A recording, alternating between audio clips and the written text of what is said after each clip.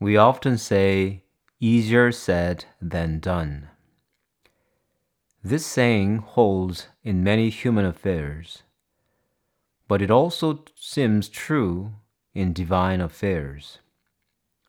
What do I mean by divine affairs? God cannot have any difficulty in His work. It's true.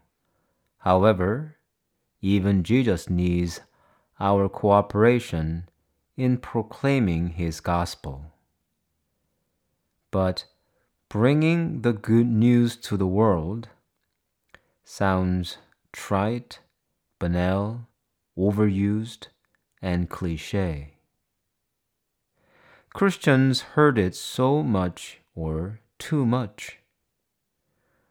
Nevertheless, have you attempted to bring someone to the faith ever? I was born and raised a Catholic, and I went to a seminary and was ordained a priest.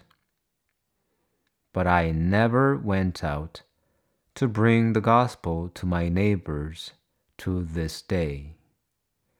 Here at my parish, the rectory is surrounded by residential houses, and I know none of the neighbors is a parishioner. Have I ever invited them to our Mass or other events? Never. Then, can I teach or even speak about evangelization? Why have I not ever spoken to my neighbors about the faith?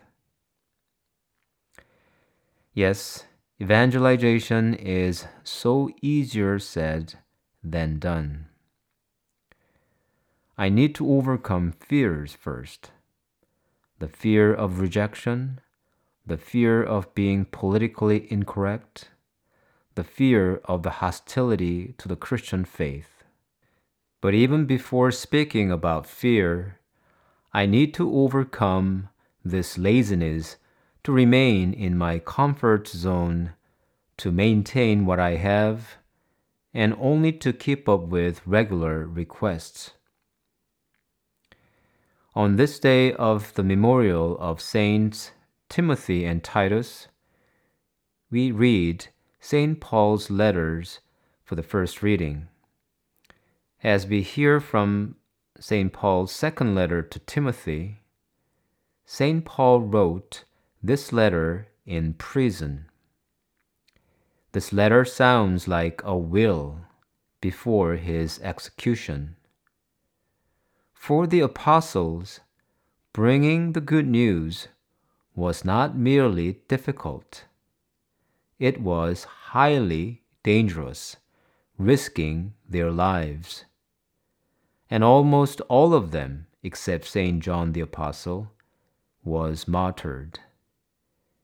They all knew evangelization was more dangerous than said, but they kept preaching a true faith.